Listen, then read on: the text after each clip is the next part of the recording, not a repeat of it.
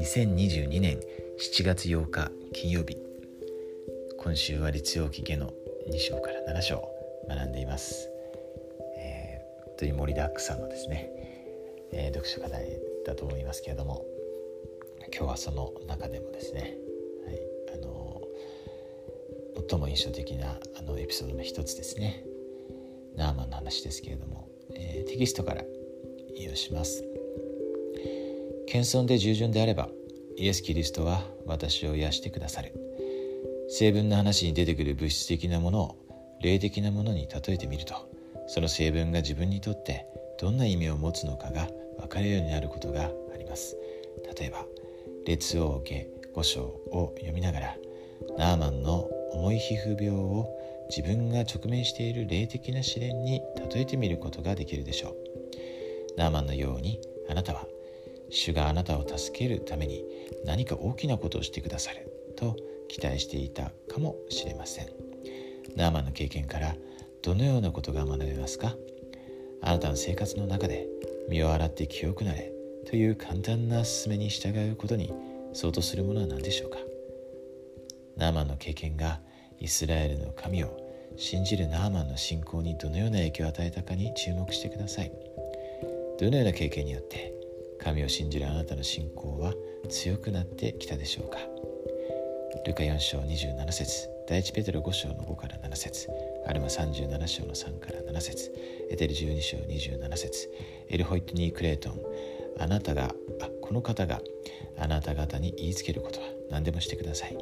リアホナ2017年5月号97から99ページ、ナーマンとエリシャビデオ、チャーチオブジーザスクライスト.orgも参照してください。この、ナーマンがですね、癒された経験から、今テキストありましたけれども、霊的なものにですね例えるっていうのは本当に、大事だと思うんですよね。そしてそれが私たちの信仰に非常に大きな影響を与えますよね。ナーマンにとってこの経験が本当に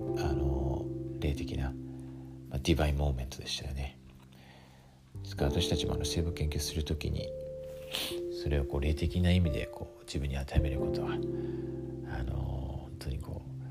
ニーファイがですよね、イザヤ書引用してお兄ちゃんたち教えた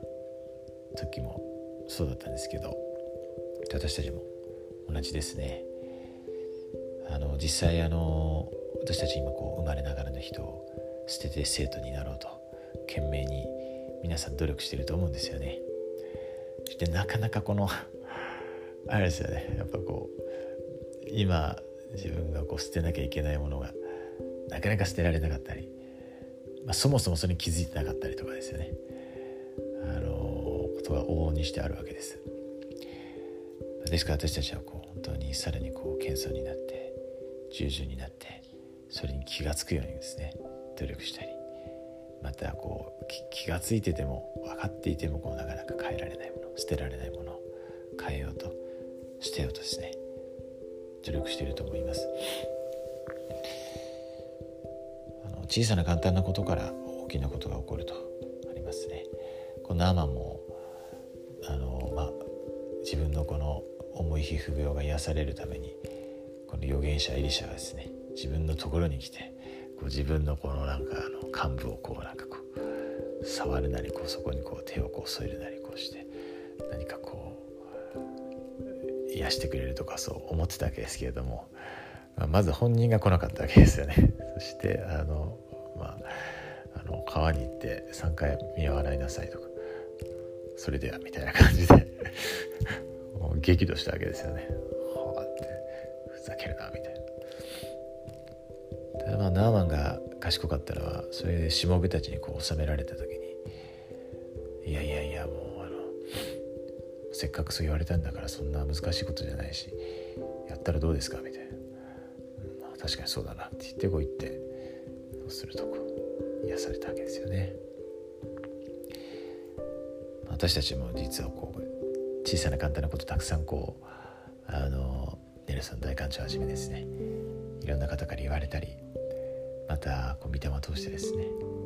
教えられたりとあるわけですね。それをやってるかっていうことですね。私も今自分を考えた時にやれてないことが見つかったんですね。そして早速やったんですけど、